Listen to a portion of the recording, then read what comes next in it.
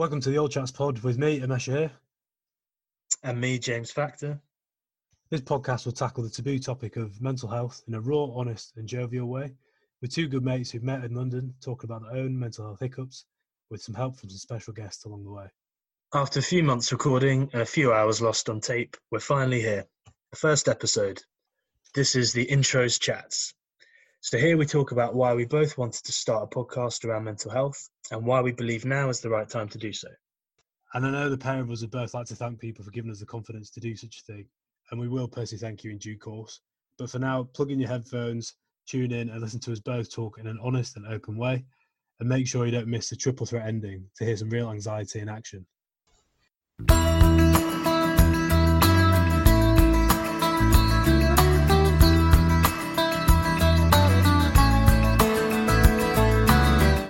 So it's a question for you, Factor. So why did you accept this offer? Probably what? It must have been about this time last year. I think it was a pub in Hammersmith, wasn't it? Mate, I don't remember that at all. Like... No, yeah, you do. Don't lie. You can't throw me under the bus. You can't throw me under the bus. No, I do, yeah. No, I thought it was a great idea, yeah. I don't know why I didn't follow up on it the next day. I must have been hungover. But now's a good time. Now's a good time as any to get involved with it. So...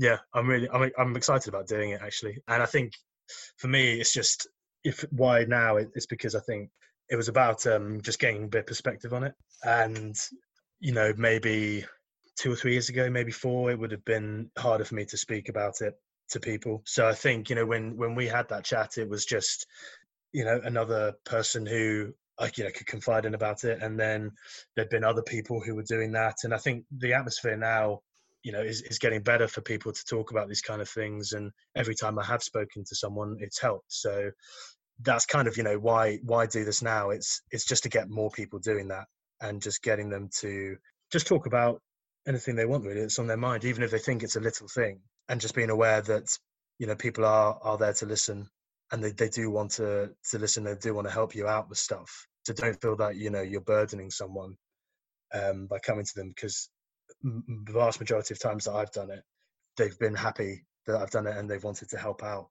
But I think at the moment, obviously sports has done a lot recently to help people with mental health, but I think there's always work to be done with it. And that if you're not doing something like this and encouraging more people to get in touch, like if there's someone who still feels that they can't speak to someone about this, then there's work to be done on the subject. So that's one reason for this going out there. And then just also to people who, if they are possibly around people who they think might be struggling as well, and that if they might be family or friends, but they might not really know what to do about someone, if they think that they're in that kind of rut and they've gone quiet and they're not themselves anymore, then just telling them, that it's okay to go up to someone, even if they seem like gloomy and shut off. It's really important to just keep prodding on that and just try and get a response, and just not be afraid to just ask someone up front, are you okay? And then if you get a firm reply that says they're fine and leave it out, then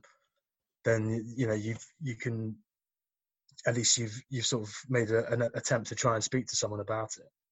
And then the other one is just, I just want to be hearing what other people have been doing with their mental health as well. And that, we've said that we're not by no means experts on the subject. We don't claim to be, and that we just want to be speaking to other people who have gone through, maybe tough times, and then hearing how they coped with it, and then learning from their experience. And then the more people that talk about the techniques that they have now, maybe for not getting back into that state, and then sharing that knowledge is really important. So yeah. What about you, Mish? Quite a few reasons probably intertwined with those, but I think a big one for me is like changing the rhetoric about mental health and the way that people speak about it. Previously, there's quite a lot of negative connotations about it, but like you said before, it's creating this environment where encouraging people to talk. So it kind of took me I think it's about 9 years to actually do anything about it, and I'd never wish that upon my worst enemy. Like, you have some real low points, but things like this just can help encourage people to talk to people near them. It's just a way of helping. Like, I think I've got a strong desire. I think the same with you, mate, when you said like you've got quite a strong desire to help people, and kind of people learn from our mistakes to an extent, but just kind of what we've kind of done as well. I wish I had something like this when I was suffering at the worst points. Like you always hear about celebrities and things going through it, but you don't really know how they've come out the other side. It's always quite tricky to see. But I think a massive thing for me, like you said, is like it's learning from other people. There's always going to be an education where we can pick up techniques from different people or how they've dealt with it, and everyone's different. Like there's never a one size fits all when it comes to mental health. Yeah. But that's like a big thing for me, is the quest of like helping others. Because I don't know if it's the same for you, but when we're not coming out like with messiahs over here and like all very wise, but when you go through these sort of things, you can kind of pick up points on other people or pick up like mannerisms of the people, which you're like, oh, that reminds me of what I was like. But you were like that. You like that. You didn't know why, and now you have a bit of awareness. It's like, oh, you don't want people to suffer like you did. It's interesting that you said that, how you wish that what we're doing now, if you'd have heard something like that, maybe when you were younger and going through that stuff, then it would have been a massive help. And I feel actually exactly the same way, because it's I guess if you're in that kind of mental rut when you're not right, and you know that you're not right, and you know that it's not just a bad day, but it's just a bad state of mind. Yeah. Then you're not looking for that at all. And you just black out any kind of discussion about it. You black out any kind of outwards kind of recognition of it at all. But if someone was speaking about it in a really open way on a platform for everyone to hear, then I think it really would have penetrated that wall that I'd put up. Yeah. And then that would have been really helpful for me to have heard that. So yeah, that's definitely, if that can happen for anyone else, then it's definitely worth it. And it's one of those things where mental health will never go away. It's always an illness. It's always an illness that's going to be there in like years' time. Like, it's always going to be there to anyone, but it can be so preventable, like stopping it before it gets exaggerated. A bit like this coronavirus, mate. We could have stopped at its core and then stopped it till it mutated around the globe. But this is how could we have stopped it to start with? Oh, who knows, mate? Yeah. But no, I think the whole point of this is just, I just want to, we both want to be honest about things, don't we? Like, it's pretty frank, pretty open. I think you're the same with me when I've opened up and stuff about it. It's great that people are like, oh, this is great you're doing it, but I don't think the same for you, mate. Neither of us need a pat on the back. Like, it's a case of, I think we just actually want to do this to help people. Because like I said, like, I see so many tendencies in like close friends and family. You can never force people to do something about it, but you can always encourage people to be. You always encourage people to talk. Also, you're always there to listen. Like, I think in this day and age, like, listening is such an underrated quality. Everyone always feels as if they've got to be like one up on each other. Yeah. I think it's so, yeah. It's like kind of be like an ego thing as well, when it's like those people who are trying to, don't know, build themselves up or build an image for them. Those are often the ones that could be the most. What, like sharing anything in general is just like, it's no, I don't know. Thing. I don't know. They don't want to give out, vulnerability or even, anything else, like knowledge or weakness. You don't want to lose ground on someone else. Do you think it's a competitive thing, or is it a kind of fear thing? A bit of both, really. Yeah, like, I don't see this as a competitive thing. Like, I think we're both doing this off our own back. What we're both doing is just being pretty honest and vulnerable in the sense of, like, look, like, everyone doesn't need to do this. Like, you only need to console in a few friends and stuff. But I like to think by doing what we're doing here, we can outreach to so many more people.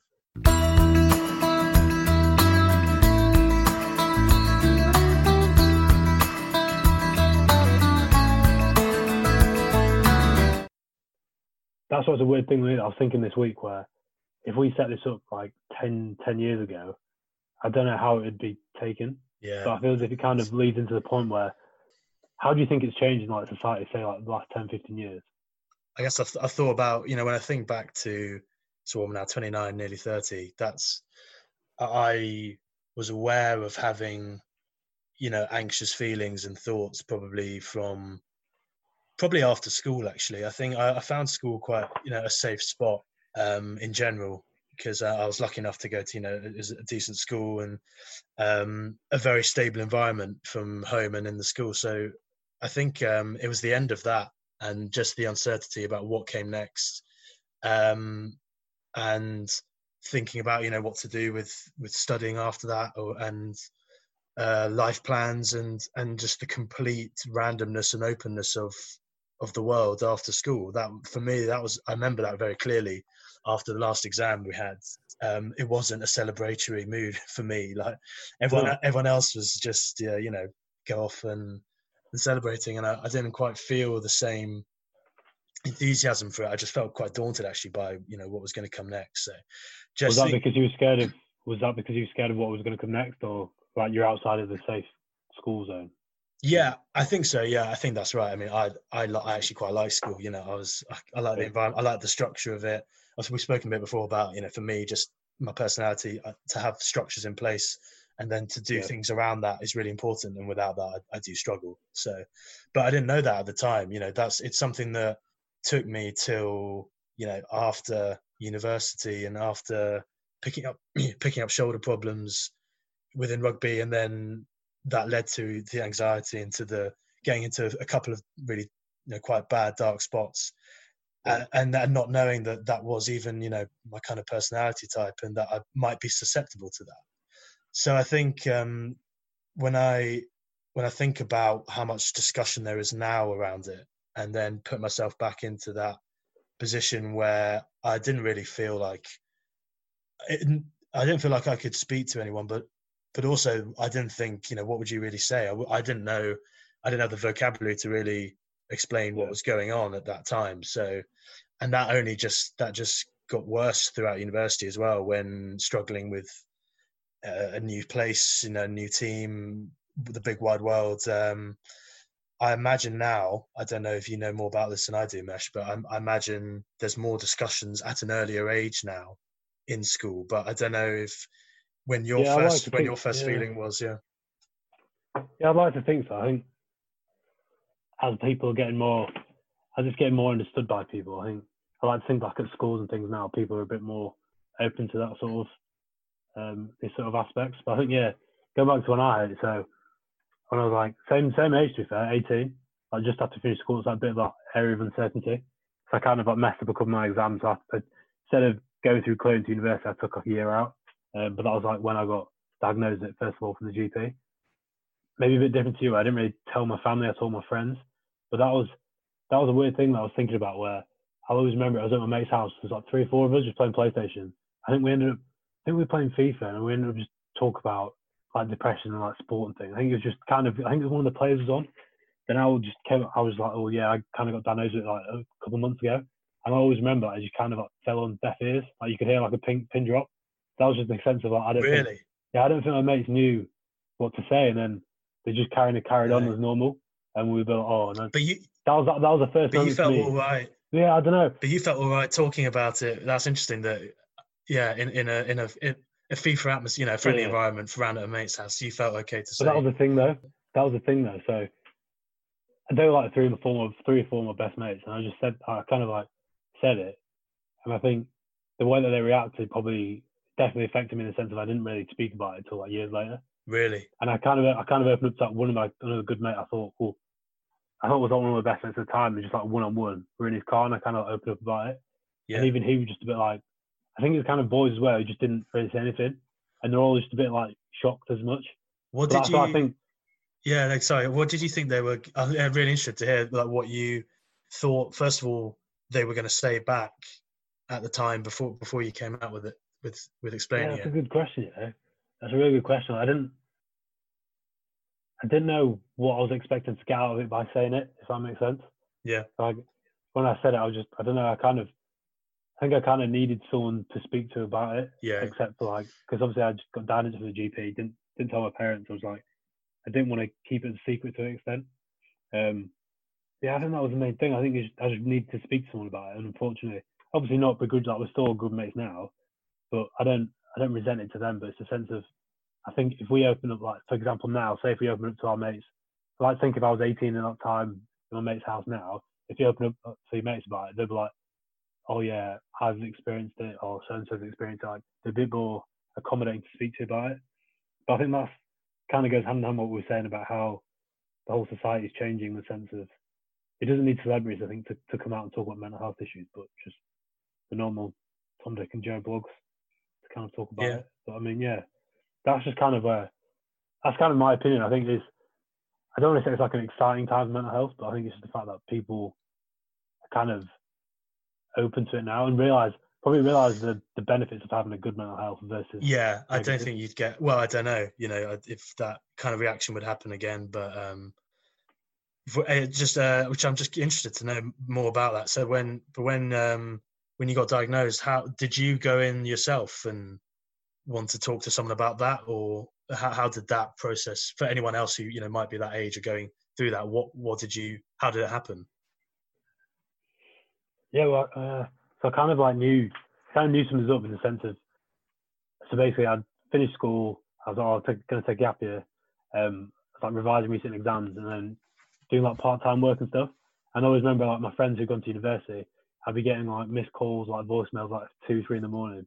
And like on a Tuesday, like a student night, or like just like drunk saying, and I'm like, I'm getting up at like 6:30, 7 for work here. And I was a bit like, all my mates were at uni, I was kind of at home, still with mum and dad, just a bit like, I don't know, it kind of came on top of me in the sense of, I didn't really know, not necessarily a sense of belonging, but I didn't really have any direction. And it was a bit like I was like struggling to get out, like it was a part-time job, so I wasn't working every day at the time. Yeah. And then like there's some days I was like struggling to get out of bed, or like it's when stuff that normally used to excite you and make you happy, actually, like you don't have that feeling anymore. And that's when I think the penny dropped. And that's just when I went to the GP and I basically told my parents that I hurt my knee playing football. Obviously that lied that sort of sense. Went to the GP and like talked about what was going on. And he kind of had like a questionnaire. And that was when he was like, yeah, this is like down as like mild depression. You could have antidepressants, but I think the best thing for you to do is to talk to someone about it. And that probably goes hand in hand why I spoke to my mates. Hoping to, I don't know what I was trying to get. I was probably just listening to the doctor advice. Yeah, and just for it's interesting. You were 17, 18, at the time when that happens. Yeah. So I think that's, for an 18-year-old to do that, I think that takes quite a lot of, foresight and self, drive to get yourself sorted out at that age. I don't think many others potentially would go to that length to sort it. I mean, I did something similar to that after university when I was sort of 22, 23. And again, I'd sort of taken a year out and wasn't really sure what I was doing. And it's the same thing when friends are doing stuff and when they're all doing, the job and they're getting on with it and they've all got it seemingly figured out. And you're looking at that. And then that's when the doubts and everything else starts to pile up. And then that's when I went to, speak to someone about it. And similar to you, it was just that you just knew something was up. And yeah, I got told they said beta blockers would be something to help out with the anxiety. Obviously keep exercising and stuff, but there was no talk. There was no real chat about it, and that was only 6 or 7 years ago now. So yeah.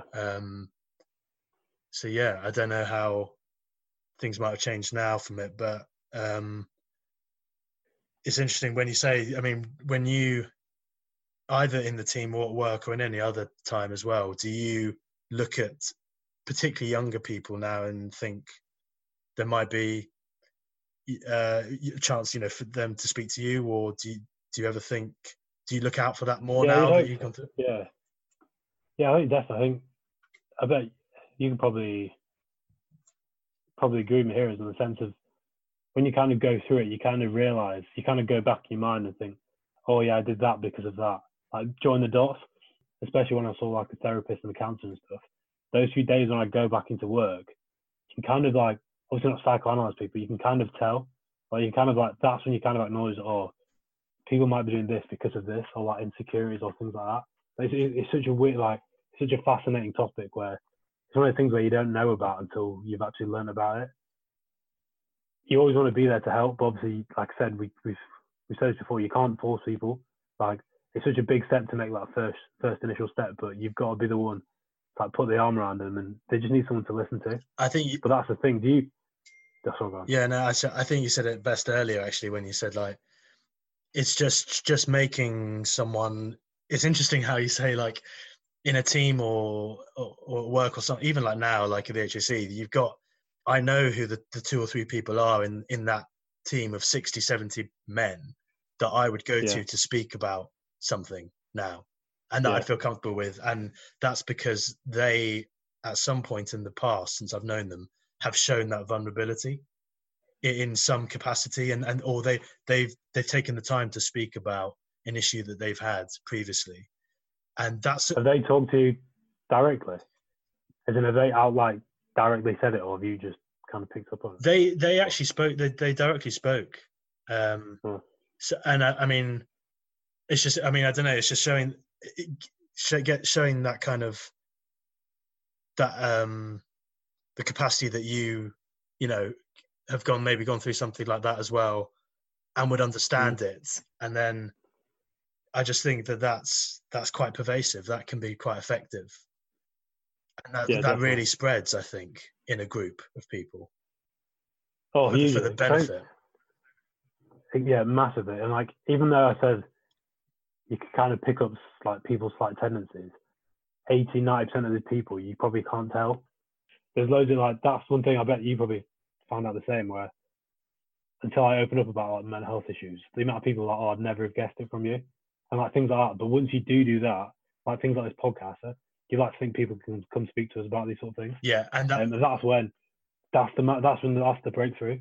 Yeah, that's it. And that is the thing that you won't really know. Like, we're talking now about there's some telltale signs that, you know, we can probably both spot, and to do with like social, you know, interaction and people. You know, there's the more obvious. I mean, they're not obvious, but that we could spot them better with sort of someone being quieter than usual, or just not coming out on socials, where, you know, there's that, but then there's also actually in a lot of cases you wouldn't guess really. Like, from my background and perspective, I would work incredibly hard at that front image to be maintained as well as possible. God, and it can be, having spoken to people now, my friends, you know, when I was going through that bad patch, and, you know, saying, would you have noticed anything in particular? And they wouldn't have done. And I don't think that's them not being diligent. I just think that people will do anything to keep up that facade.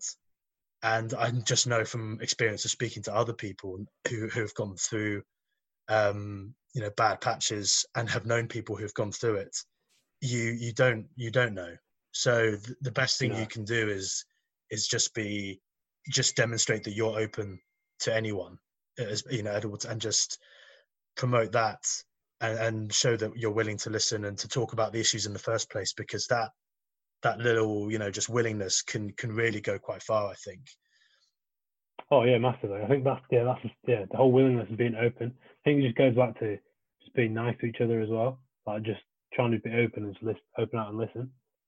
Like I said, it can be a tricky thing to push someone to say, but I don't know. I'm trying to think here. How did you think that it was actually a mental health issue and not just like a bad day? That's what people always ask me as well. Like, how do you differentiate between everyone has bad days? Like, don't get me wrong, but how did you realize it was something bigger than that?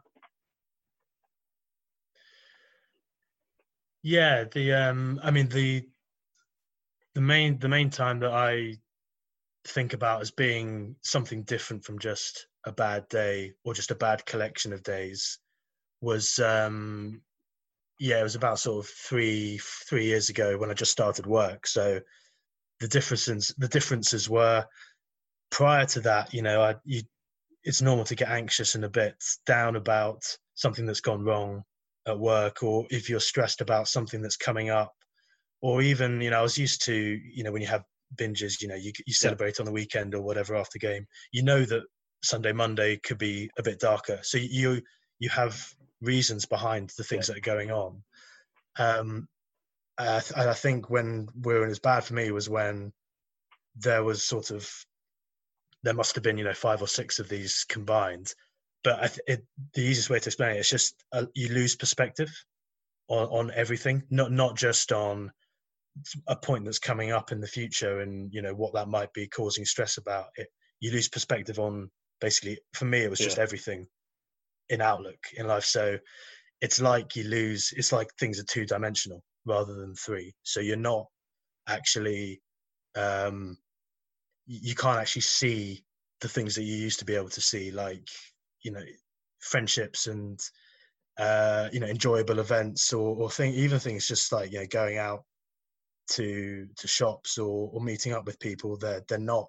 It's like you've lost a whole category of just enjoyment for those things. So it's hard to say when that started to us, but it's unmistakable when it's there, because everything's just there's just a kind of just a grayness to what's going on. So it's not up or down. It's just a kind of flat zone that I was going through. Do you ever think about those sort of feelings when you're with other people, just when you're on your own and your own thoughts?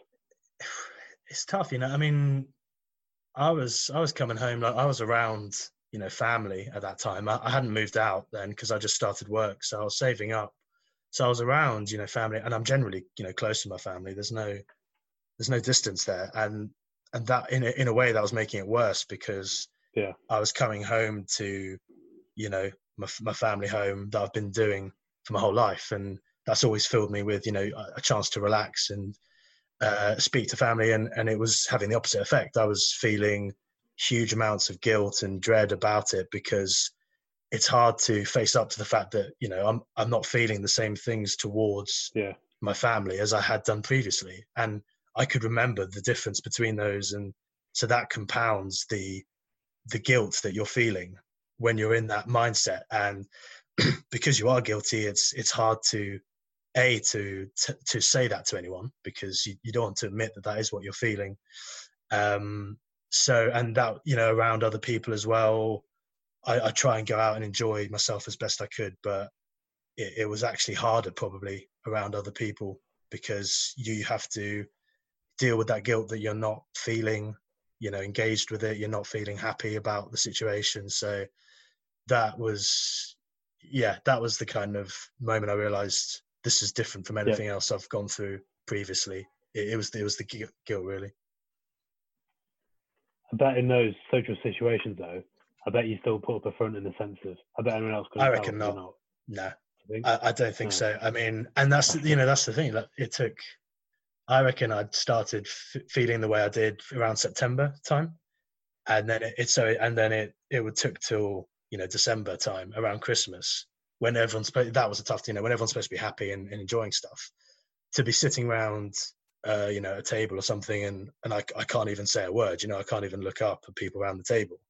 That's the level it got to for someone to notice that there was a problem with me. So prior to that, I'd probably been doing a really good job, you know, at just, you know, just demonstrating everything's okay. So yeah, as we were saying, you know, it's tough to, that's why it's talking to friends and family as well about just even the slightest, you know, change could be worth following up on. But I don't know how it was for you when, because you said you were younger then as well, though, when you started to go through it. Yeah, well, I think, sorry, just touch on that last thing as well. In fact, I think the main thing as well, especially more so probably for boys, is I think we push it to breaking point before we do anything about it. Like, it could be like, that's why it's quite difficult sometimes to realize if it's like a bad day or not. But I just kind of, the main thing for me was just kind of similar to you in the sense of things I used to enjoy doing, like playing sport and stuff I didn't enjoy, or like going out of the house, or like, feelings toward people, you just feel as if you're a burden. That's how I like initially found it. But like I said, I think I was 18 when I first got diagnosed. But like I said, it took me I never like properly started to get it sorted until, like I said, like a couple of years ago, so 27, 26. There's a few, like, I think it's just, like I said, I think you just kind of snowballed and just kind of got exaggerated, got bigger and bigger and bigger. Yeah. The same thing, like when I first I got diagnosed and was 18, I just thought you'd get better. Like, without doing anything about it, without reading the books or something, you think it just, over time, it just gets better. But when you have those same sort of thoughts, which you think are normal, that's when it kind of like, the ears kind of prick up. And I think I didn't really realize that until probably uni, when I realized like some of those feelings aren't normal when you speak to other people about them. When you kind of like, that's why I love university in the sense of I'm not saying I was quite privileged to go to like a good university, and everyone's a bit, I wouldn't say more educated than the North, but like compared to like who you were dealing with before then. But like, yeah, everyone's from totally different backgrounds. And everyone's like, you kind of can be a bit more open. Like, you mean you had some soft Southerners show up? I agree. For the first time, Mate, I open the gates. Yeah, exactly. Yeah, everything. You can also open about these sort of things. I still think there's something in. I still think there's something. Do you think that is true? Do you think there is something in that? I think there is something like the North-South divide in the sense of, I think Northern in general, just kind of, you kind of just put up a front and a bit more working class to an extent, and you just kind of get on with stuff. But yeah, I think that could be a topic for another podcast. We're gonna have to have a debate. For sure. Yeah, I'll get a Northern and you get a Southern, and we can debate. But yeah, I think that was a big thing. I think it's quite a good interest in reading now. I'm reading a book called Embracing Your Inner Critic by Hal Stone, and that's kind of, it's all coming. It's going to take time. But it's all coming together here and there. Where the book kind of talks about your inner critic and the voice inside your head, and it's weird where when I was having bad days, I was just knew that voice was normal. But say if I was having a good day, by like the end of the day, I'd be like, I'd give myself an inner critic and give myself to like, I'd like kind of analyze the day and be like, well, you could have done this well, just because I thought that was the norm. Like I always heard that voice, and not having that voice, I kind of created it again. So it's kind of just trying to manage that.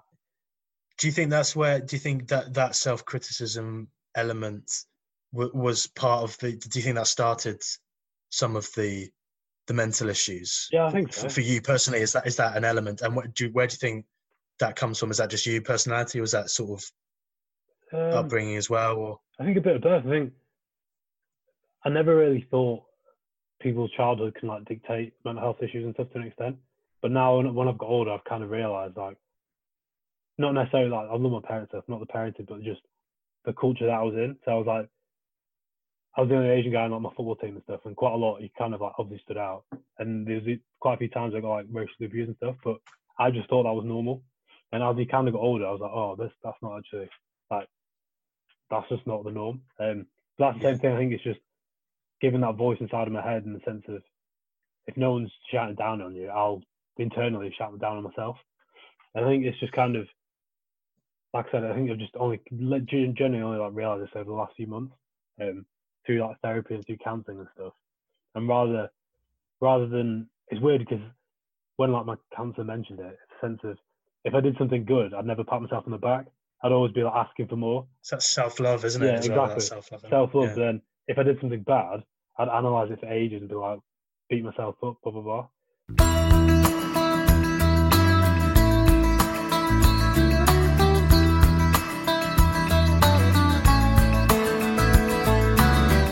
I've got a question then, actually, from this chat we just had, and then everything else we've discussed. What would you say to someone who I know that, because I sometimes think it, and I have to stop myself from thinking it, and because it just pops up in a little dark spot in my head, but to people who say like, oh, we've had like enough of this kind of pouring hearts out, wearing hearts on our sleeve, like, had enough of mental health discussions in the media and it's just going too far. Like, what would you say to someone who has that viewpoint on this? I think it's a very old-fashioned way of thinking about it. Like, that's the problem that I had, and the main reason why I never opened out was because I didn't want sympathy. I didn't want sympathy from anyone. And also, like, there's loads of little stuff, like, you always think about number one, what people will change the way they act towards you. But number one, two, like, oh, they're just doing this for like an ulterior motive, or like, oh, they're doing this to get girls, or things like that. And I was just, in my head, I was just like, that's why I probably kept it so restrictive for so long. But I think you should never, it's never a sense of, oh, pouring your heart out or anything. And don't get me wrong, like, I'd like to think everyone's got at least a couple of family members or friends where they can open out to. And we're not saying they've got to do it in this sort of scenario that we're doing it with. But I just like to think that the fact that we're both doing this is just putting ourselves out there and just being pretty open to make everyone realise who are suffering that this is normal. But I think, those people who do have those opinions, I think you should go shove it up your arse, mate. What do you think? I agree. Of course I agree. Yeah. But I think it's you're right in that it's an old-fashioned viewpoint, and it's hard. We were saying this, isn't it? It's hard to explain it effectively when you might not have been through it, or you might have been through something a bit different, which worked out in a different way. And it's if someone using this old cliche that was started off this whole discussion, but if someone breaks their leg, you can empathise with that because you can imagine what that feels like. We've all broken bones and stuff, so that's no problem. But when you haven't been in the same headspace as someone before, it's very hard, as we've demonstrated through these chats. It's very hard to explain to someone what that actually feels like.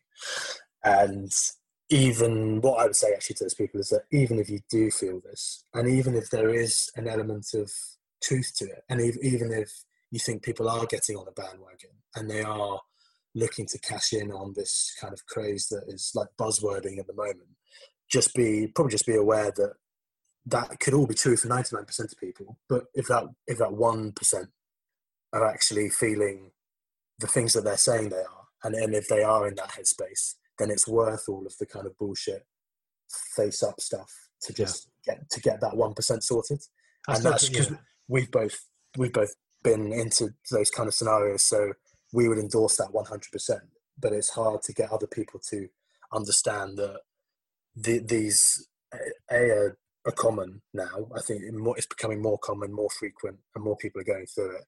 And the effects of the buzzwords are very real, and they can be very scary, and they can be worse for people, as we've already said, about suicide rates going up and all of this. So it's absolutely, it couldn't be said enough. And the more it gets putted around on podcasts and out on the radios and in the airwaves, the better, really, because I don't think it can be said enough to kind of stop those people getting into that position.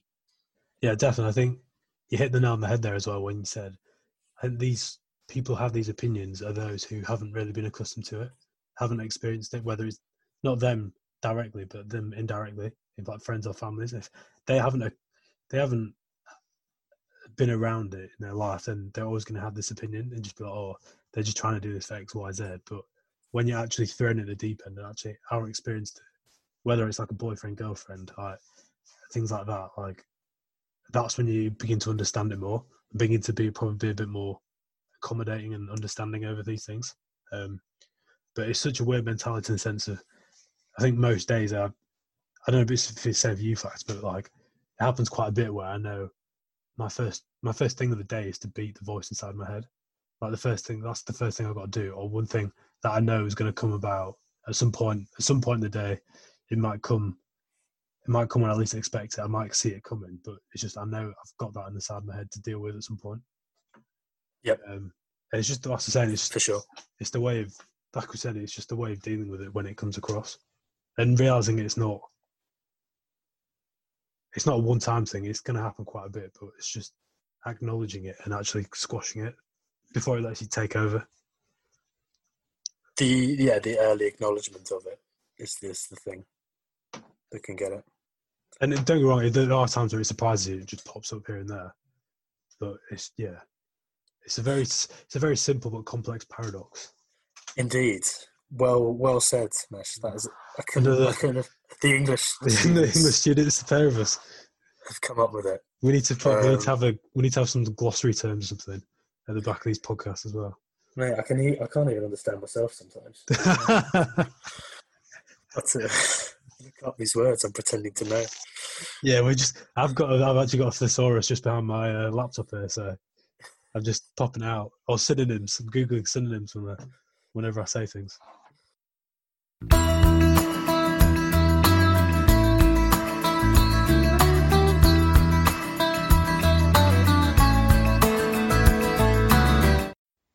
All right, Meshy, here we are.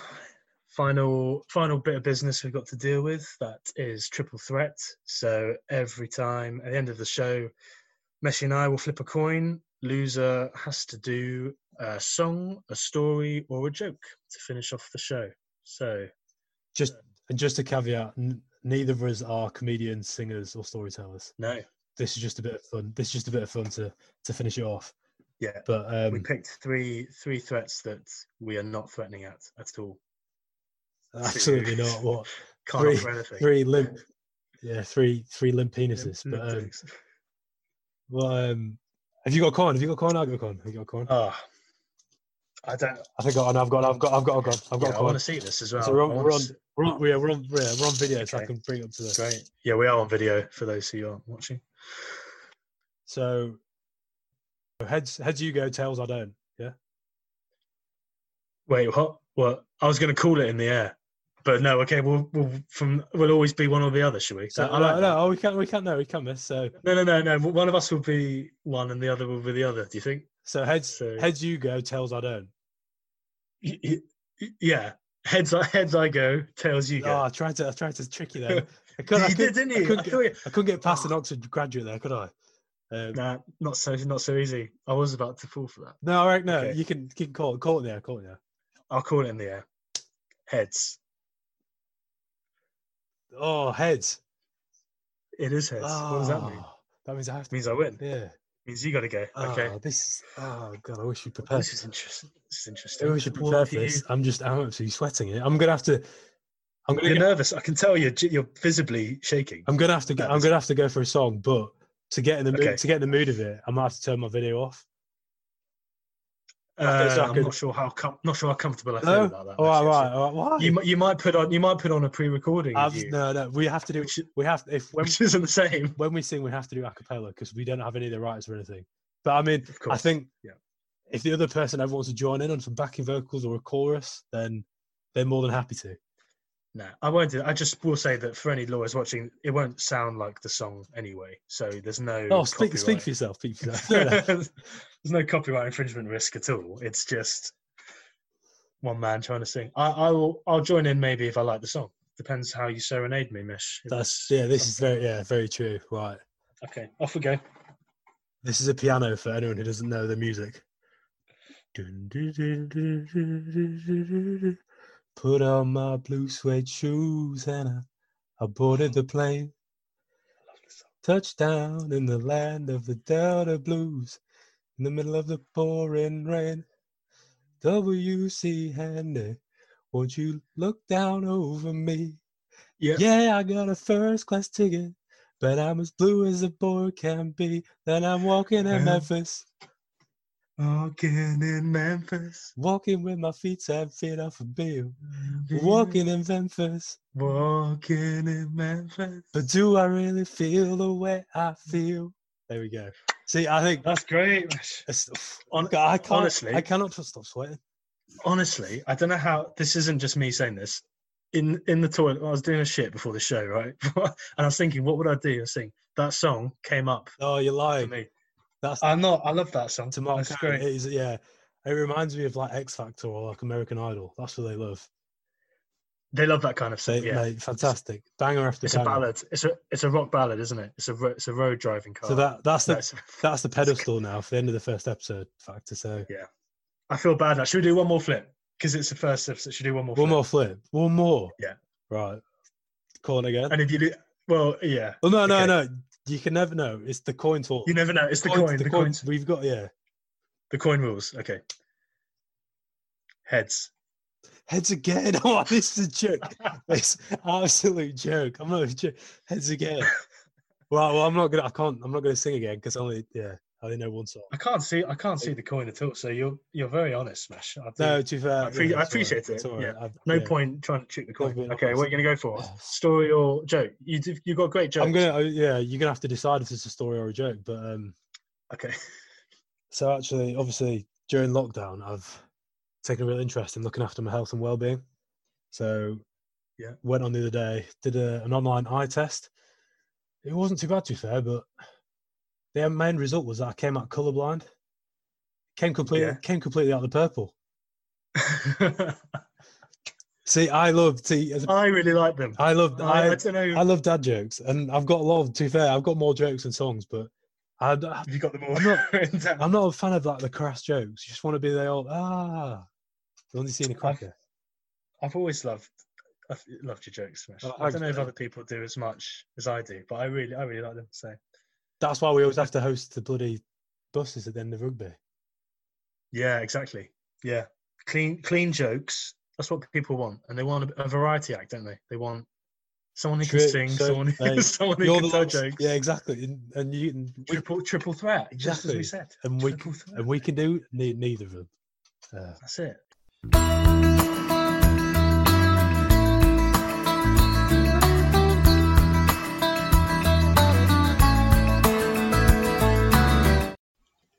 Elfini, there we go. Please like us on Instagram @AllChatsPod. Please share it, tell your mum, tell your nan, and hopefully you put a few smiles on your faces.